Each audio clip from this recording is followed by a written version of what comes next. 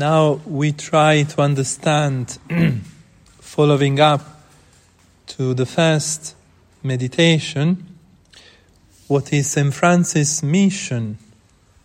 What is the way this mission is accomplished? The request by the crucifix was, "Go, Francis, and repair my house," or my church. Because, as you say, it is falling apart. It needs some help. And now, with the help of Saint Bonaventure, the Franciscan doctor of the Church, Saint Francis theologian, we understand the mission entrusted by the crucifix to our seraphic Father St. Francis, and the very importance of the portiuncula in the life of St. Francis. We have to go a bit back to the moment when St. Francis is at St. Mary of the Angels, portiuncula. He has arrived there. Yes? That is the third church he was trying to repair physically, the structure, the building. But once arrived at St. Mary of the Angels, his eyes opened and he was ready to see clearly the meaning of that mission. The mission that Saint Bonaventure has already told us was in regard to the church which Christ had purchased with his own blood, as the Holy Spirit taught him. But to understand that the church our Lord was meaning was his own mystical body, St. Francis had to arrive to the third step of spiritual life, which is the highest. St. Bonaventure reads these three phases as the three stages of Christian perfection. The beginners, the more perfect, better to say the beginners, the proficient, and the perfect. The purgative phase, illuminative, unitive. 3 steps for becoming a saint. We need to get rid of our sins, purgative moment. As we are detached from sin and live the life of grace, we become closer to our Lord. We come to the illuminative phase. If we are faithful to grace and we reject sin and live in the state of grace, that grace is leading us on to the final moment, which is perfection, which corresponds to God, to the union with God in Christ. The highest moment is the transforming union, or also said mystical marriage. St. Francis is going through these 3 phases, and the perfection is found in a Marian church at St. Mary of the Angels. It was there that St. Francis came to understand the very meaning of Jesus' words. And St. Bonaventure reads it this way. This is chapter 3, if you want to look it up. Chapter 3 of the Major Legend by St. Bonaventure. This is the life of St. Francis, written by St. Bonaventure. Chapter 3, the beginning, we read thus. Now Francis, abiding at the church of the Virgin Mother of God, with continuous sighing, besought her that had conceived the word full of grace and truth, that she would deign to become his advocate. And by the merits of the Mother of Mercy, he did himself conceive and give birth unto the Spirit of gospel truth. It's very insightful. I think I need to read it again. Because it's if you grasp it, this is the very essence of St. Francis' life and also mission within the Church. Being identified with the Mother of God who gave birth to Christ, to the spirit of the evangelical truth, Christ, and St. Francis, being identified with the same Mother of God, was made unto another Mary, another Mother of Christ, giving birth unto the spirit of gospel truth for his time. St. Francis is another Mary, giving birth to Christ, to the world, for the world, in his time, to give birth to the spirit of gospel truth.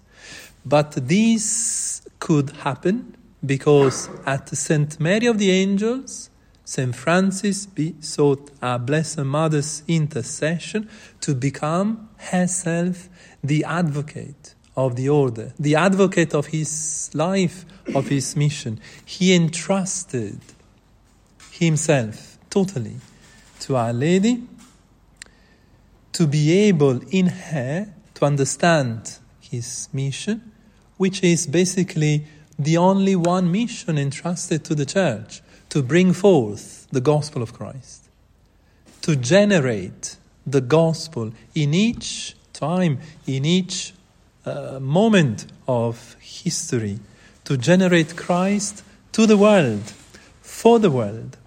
This is what St. Francis did. Is this charism of the Franciscan order, what you're saying? Yes. And this is why we are Marian Franciscans. Not because we are fanatical, not because we are too devotional, but because this is St. Francis' call. And this is not what I say, but what St. Bonaventure says. And this is what Father Stefano Manelli, our founder, understood. And on following in the footsteps of St. Maximilian Kolbe, because before Father Stefano there is the great understanding of a Polish saint, St. Maximilian Kolbe, who is the great Marian saint of our last century.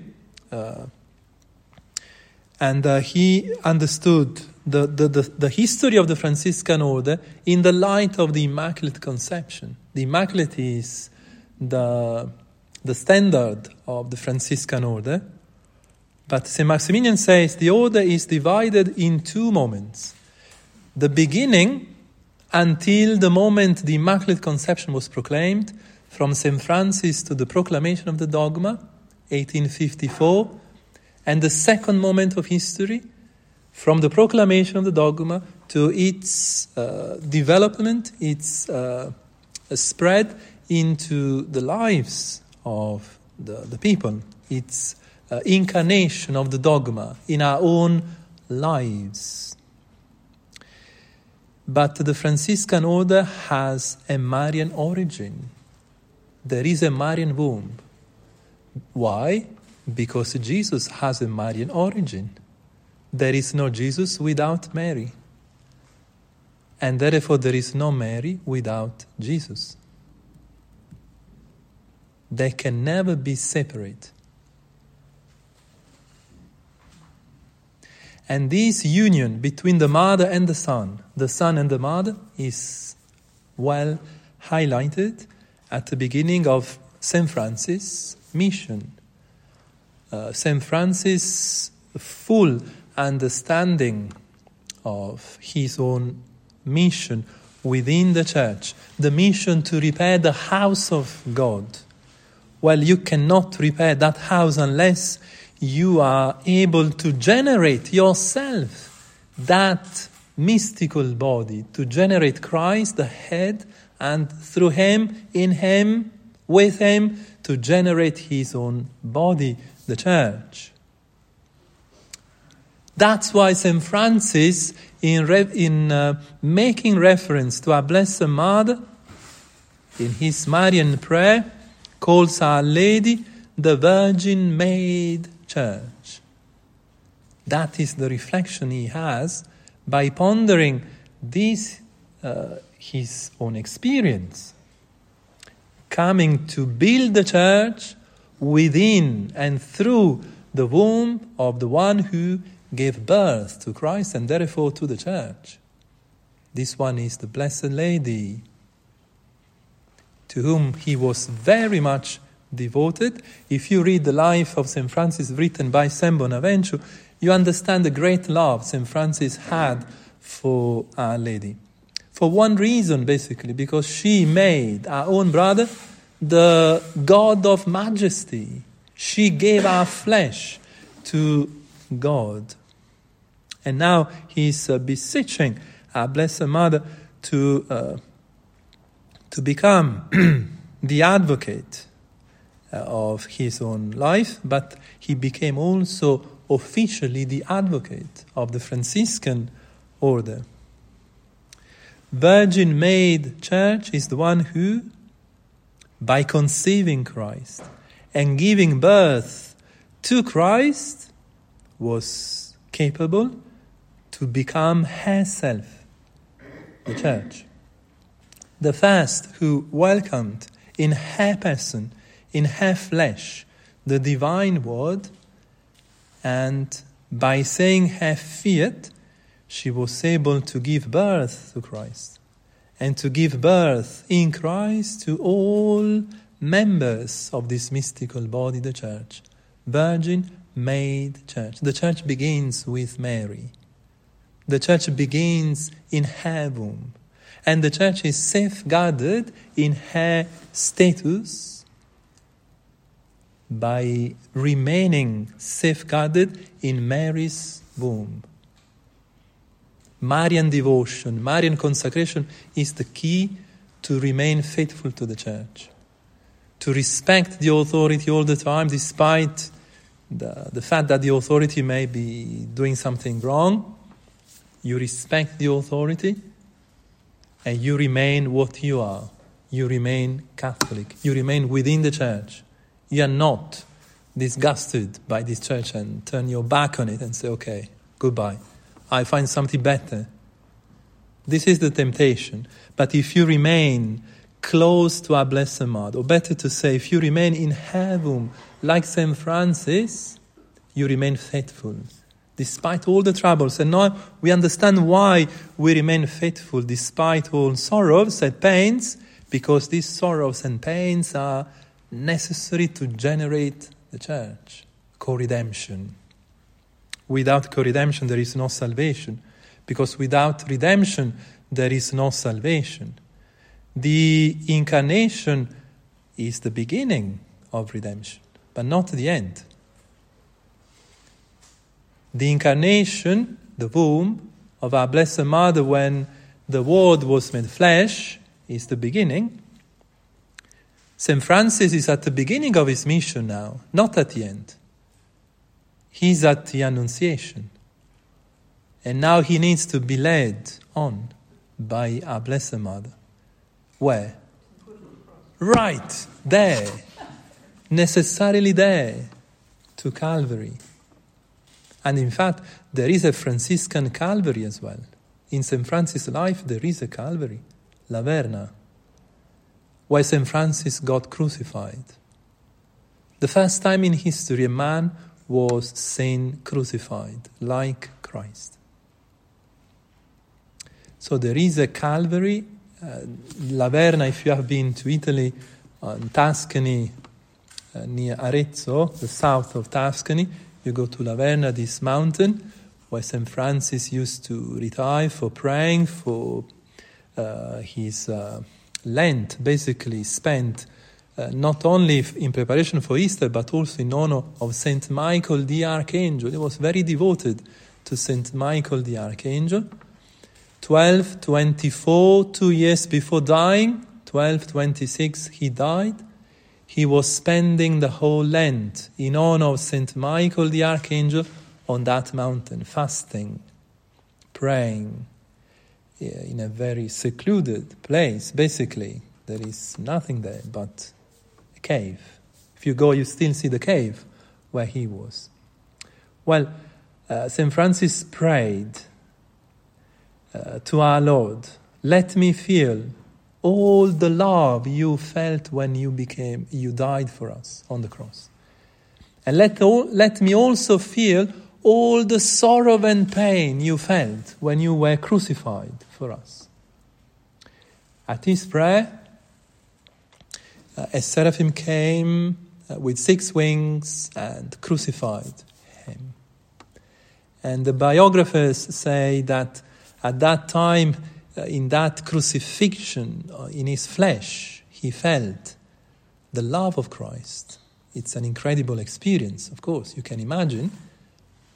And he felt also all the pains and the sorrows of Jesus' crucifixion. But as in Jesus, there is a clear bond between the beginning and the end. And this bond is Marian, yes? Annunciation to Calvary. Christ is led on, so to speak, by the Holy Spirit and by his mother. His mother is always with him. We know from the Gospel, she's there. Especially in the most important moments of his life. The mother is there because she's one with him. She's led, you let me say that, led in a maternal way. Though he's God, of course, Our Lady is subordinate to him. But she's always the mother, right? The advocate, as St. Francis says. So Jesus is accompanied by his own mother, led by her from the Annunciation throughout his life to the moment of Calvary, where he died for us. And any Christian, basically, any Franciscan, if we want to be more specific, as Father Manelli reminds us, should be born at Bethlehem and die on Calvary. There is no alternative. There is no other way. Because this is Jesus' way. This is St. Francis' way. This is a Christian way. To be born at Bethlehem in a very poor manger, cave environment. St. Francis did the same because of the inspiration of his mother.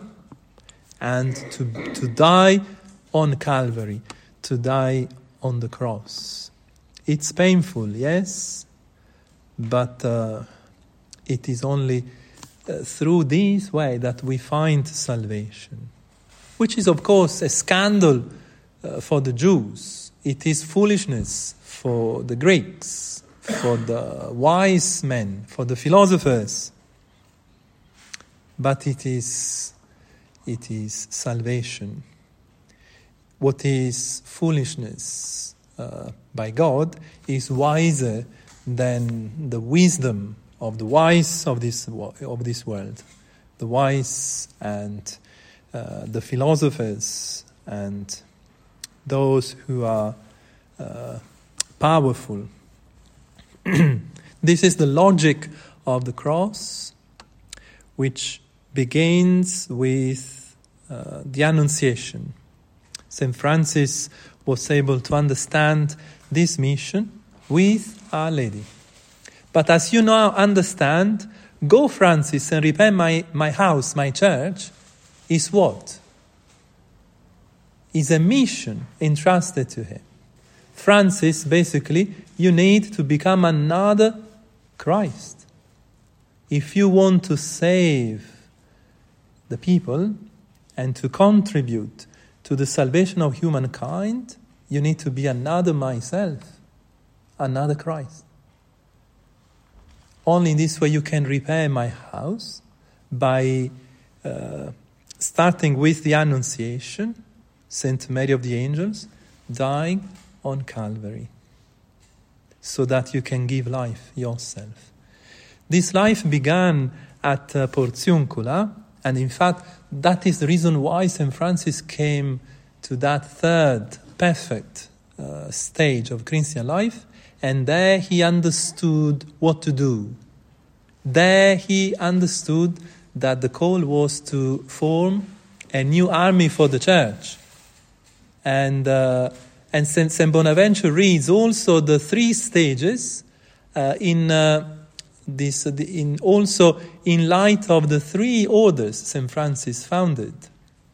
The Franciscan order for the friars, Poor Clares for the nuns, and the tertiaries for the lay people. Three orders. At the third stage of his life at St. Mary of the Angels, there he began the foundation of the order. There he received the first friars. Also, there he consecrated St. Clare. He welcomed St. Clare. And also there he died. He died in St. Mary of the Angels. So his mission began there and was spread all over the world until the very final moment, almost the end of his life, Calvary, La Verna. What's the reflection now? What can we draw from this? Well, if we ponder more this statement by the crucifix of St. Damien, we understand that salvation begins with the crucifix and ends with the crucifix. The Annunciation is already the beginning of the cross, the journey to the cross. And this statement, "Go, Francis, and repair my house," is something about co-redemption, isn't it? It is co-redemption. Our Lord is asking Francis to do something for the church, and not again for the buildings going to be closed down very soon, unfortunately. If the crucifix would speak to one of you, would say, "Go and try to keep these churches open and build my church as well." But at that time, they didn't have that issue with churches to be closed down. But the very problem was that the church was decadent, was falling apart because of these heresies, these problems. Fun. Just to let you know, above the church is free for you whenever you want it. Oh, great. Thank you. So they didn't have that, right? That problem. They had the problem of St. Francis was asked to build up the mystical body. But the point is that our Lord is asking him to repair the church. This is not something ordinary. It is a mission to contribute, to build up the mystical body. Who are you, Francis, to do something that only Christ can do? But now it's Christ telling him. So it means that there is cooperation in the church. Without cooperation, there is no salvation. And this cooperation, asked by our Lord, is to contribute with his own life, with his own mission, to build up the same mystical body, to bring life back into the church by generating souls to Christ, by preaching again the same gospel of truth for that time, to regenerate the church, by have fidelity to the same only gospel. This is a co-redemptive mission entrusted by our Lord to Saint Francis. Francis' life is co-redemptive, as it is the life of any saint, of any Christian in the church. Especially in our own case, we understand that co-redemption begins at the Annunciation and ends, has its moment of accomplishment on Calvary. The mission entrusted to St. Francis is to become a co-redeemer. How to be a co-redeemer if there is not a co-redemptrix? How can St. Francis pretend to do something if in Christ, in the moment when redemption was accomplished, there was no one to help him in fulfilling that redemption. It would be void. St. Francis' mission would be void. No content, right? Because there would be no cooperation possible. Cooperation is possible. This cooperation is, technically speaking, defined as redemptio in acto secundo. Redemption accomplished, not objective but subjective, as redemption is brought about into the life of the people, right? But in order to be given that gift, it has to be objectively celebrated and to be realized. So there is an objective redemption, subjective redemption. Of course, St. Francis' mission can only be inscribed within the subjective redemption, bringing that redemption of Christ to the souls, now, in that time, in our own time. But there is no subjective cooperation without an objective cooperation, right? And the objective cooperation is the cooperation within the making of the redemption. When redemption was accomplished, when Christ died for us, in that precise moment, as well as throughout his life, there is a need of someone to help him. Yes, Jesus was in need of help, as he is in need of help now, asking you, asking me, what can you do for me? Can you go and repair my church now? Yes, he's humble. Jesus is humble.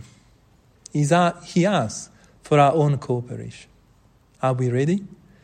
But he asked his own mother to cooperate. And that request is inscribed in salvation history, right? Because an original couple brought about ruin, disobedience, and death. Adam was not alone. The Christ alone is not good because Adam was not alone. You cannot save Adam alone. Adam is never alone. Adam was with his wife, Eve. So as ruin, destruction, death was brought about by a couple, so salvation was accomplished by a couple. Christ, the true Adam, Mary, the true Eve. The second, but the true Eve. So this is also the capacity of St. Francis to be a co-redeemer within the Church. His co-redemption, which is the reparation of the Church, is an extension in time of Mary's activity in Christ's life and at the foot of the cross. And this is another reason for saying the Marianity, the Marian aspect of St. Francis' life. His identification with Mary in giving birth to the spirit of the gospel of truth was led him basically to give birth initially at the Portiuncula to his order, but to give birth to that gospel of truth throughout his life up until the moment of Calvary, when his life was consummated, was totally offered up. St. Francis' life is an extension in time of Mary's life, Mary's, Our Lady's cooperation. So we can easily say that St. Francis was identified throughout his life, from the beginning, Portiuncula, to the end, with Our Lady Co-redemptrix, in order to give birth on a new Calvary, La Verna, to the gospel of truth, into the life of the Church, into the world, and also to give life to all souls. Our Lady at Bethlehem and on Calvary, the beginning, if we want better to say, Annunciation, Bethlehem, and then Calvary, is also re-echoed in St. Francis' life at the Porziuncula and Laverna, and again back to the Porziuncula for his final day, his death. So you see, this identification is important, and basically the crucifix told St. Francis that co-redemption is the way forward. Co-redemption is the way forward for the Church today, to come out of this mess. We think, as the wise men of this world, that the cross is foolishness. The world is not happy with the cross, of course. They reject it. Why to insist with the cross? Why to say that we believe in a crucified Lord? Better to ignore it, isn't it? Better to take the crosses off the walls, to hide it. Don't speak about the cross. Don't speak about sin. Be friendly. Be welcoming. And this is the way you get people back. Yes, to the point of closing down our churches. Yes, we get them back. In the sense that we get into the world, we become mundane, totally mundane, with the same mentality, and the world is not coming into, is not experiencing salvation. We think, of course, that we should silence the crucifix and our own Christian identity to be diluted in this big pot, which is our Western culture now, because this is more something more effective. We basically reject the mission of co-redemption. We don't want to be co-redeemers. It's hard work, yes. But there is no alternative, either the cross or death, forever. We Christians cannot offer any alternative to the world, can we? We have only one option, Christ and Christ crucified.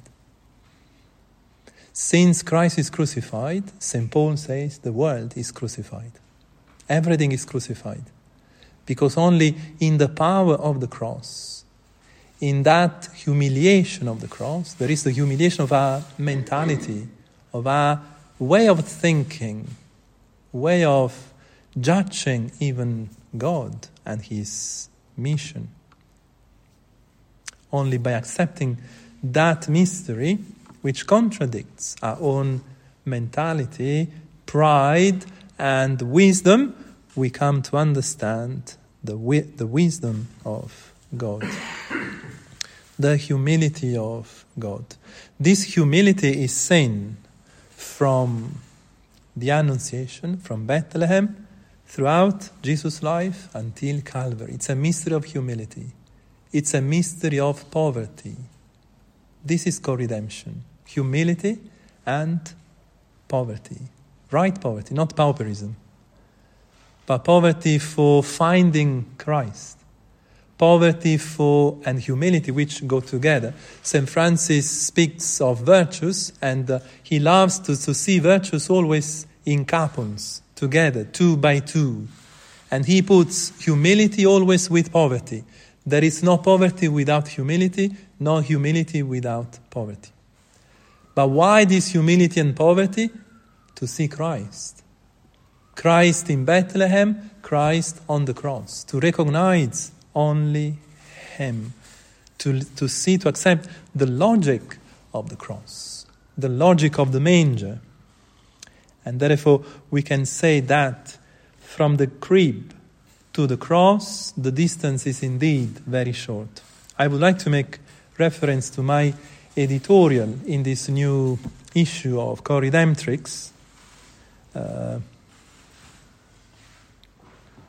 It seems indeed that there is a there is, not it seems, there is indeed a continuity between the crib, the manger, and the cross. It is one journey. It is the beginning and it is the end. The end is already seen, visible in the beginning, and the beginning is accomplished in the end.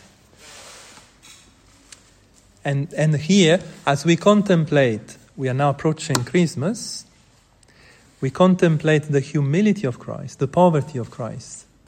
We see also his love ready to become a sacrifice for us, to be ready to be offered on Calvary.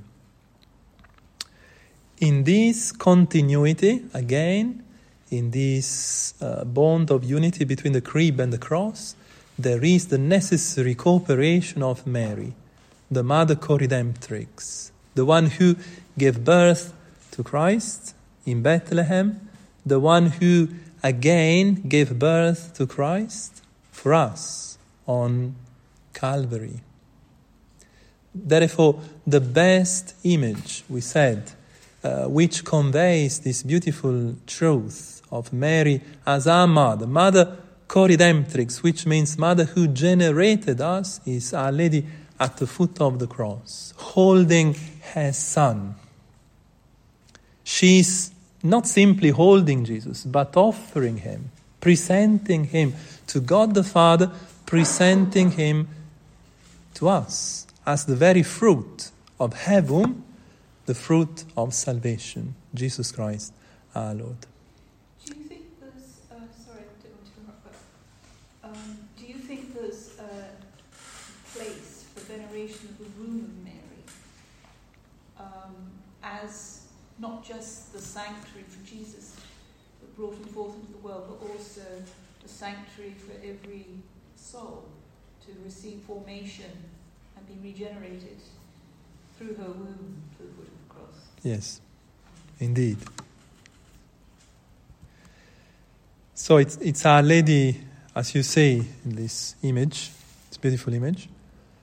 You see Our Lady holding the Son, but at the same time in that gesture of offering him. Jesus is the fruit of her womb, and she is now, Jesus is dead. He's no longer able to offer himself. He did so when he gave his last breath. Now he is completely vulnerable, as he was in Bethlehem, wasn't he? When he was born, a little child depending totally on his mother, and yet he was the creator of heaven and earth, God, but totally vulnerable, depending on a woman. Yes, God is humble, God is poor. It's not like us, very proud, we think to be wise as we reject this humility, but we are indeed foolish. God is humble. And St. Francis is contemplating God in his praises of the God Almighty. He says, "You are humility." God is humility. Well, he's humility because he came down. He became a little child. So in this mystery, we see the humility of God by becoming a little child, vulnerable, in need of a mother, in need of protection. He could be murdered by Herod right after being born. He needed protection. He needed a family. But that need is only a preparation, is showing already what he needs in his humility at the foot of the cross, the need of a mother. And of course his father was there, always ready, St. Joseph as well, but then he went first. The couple is always Jesus and Mary, the original, the true couple of salvation. We come to the end and then we have some questions as well. All right? Just to conclude this discourse, you see this parable from the crib to the cross, which is from Bethlehem to Calvary. We read St. Francis' mission as co-redemptive. We need to read our own mission, which is the same, without changing anything. We need simply to embrace the same mission of our seraphic Father St. Francis to repair his house. So the thought was to complete it. As he was vulnerable at his birth, so he is at his death. There is no change, right? That's why he needs his mother. Does he need a mother? No, God doesn't need anything. But he needs it because he wanted it. He chose to need a mother to show us his humility. And you see that only in this humility there is salvation. If you want to reject this humility because you know God is not in need of anything, yes, this is the foolishness of the world. In fact, the Greek world rejected the crucifix. Why? Because they believed or they understood with their philosophy that God is impassible and God is not generated. He's agenetos. It doesn't begin. It cannot suffer. True, it doesn't begin. He's not vulnerable, but he chose to be so. Why? Because he's God. He can do it. He can choose something to show his power. His power is manifested in his love. And love is vulnerable, right? Love is the capacity to even become a little child and to die on the cross. This is the very scandal of Christian faith. This is what we proclaim to the world. God is with us. Little child, God is crucified. So, does God need anything? No. Can God love? Yes. He is love himself. In his love, he chose his mother and was in need of his mother as a little baby, as a powerless son on the cross, crucified. He needed his mother to accomplish eternal salvation. And his mother now is holding him, offering him to God the Father. And this is the mission of the Church. What the Church is called to do, to continue this mission. This is the mission of the Church. To continue the same thing, offering Jesus to the Father by standing at the foot of the cross with our Blessed Mother. She does it on behalf of the Church. Virgo Ecclesia Facta, Virgin made Church, is the Virgin Mary. St. Francis understood this clearly. St. Francis saw for this time, for his time, for any time in the Church, that's why he's a prophet, he's a saint, so that the mission, the way forward for the Church is co-redemption. This is why we need to do our best, right? To promote these truths, to make people aware, especially those a bit deaf, I would say. Those in the Church, in the hierarchy, a bit deaf, but perhaps they may become a little more aware after this disaster that there is a need of co-redemption. There is a need of cooperation. Okay, let me conclude by wrapping up all this discourse and saying that the message we bring home, I hope, is that we need to read the magazine, spread the magazine, and the message we need to bring home is what I already said in the editorial. We need to come into this oneness. We should enter into this union of Jesus with Mary, Mary with her Son. And this union is always co-redemptive. The more we come into it, the more we become what Our Lady is for the world, what St. Francis was and is through his sons for the world. This is the mission. Amen.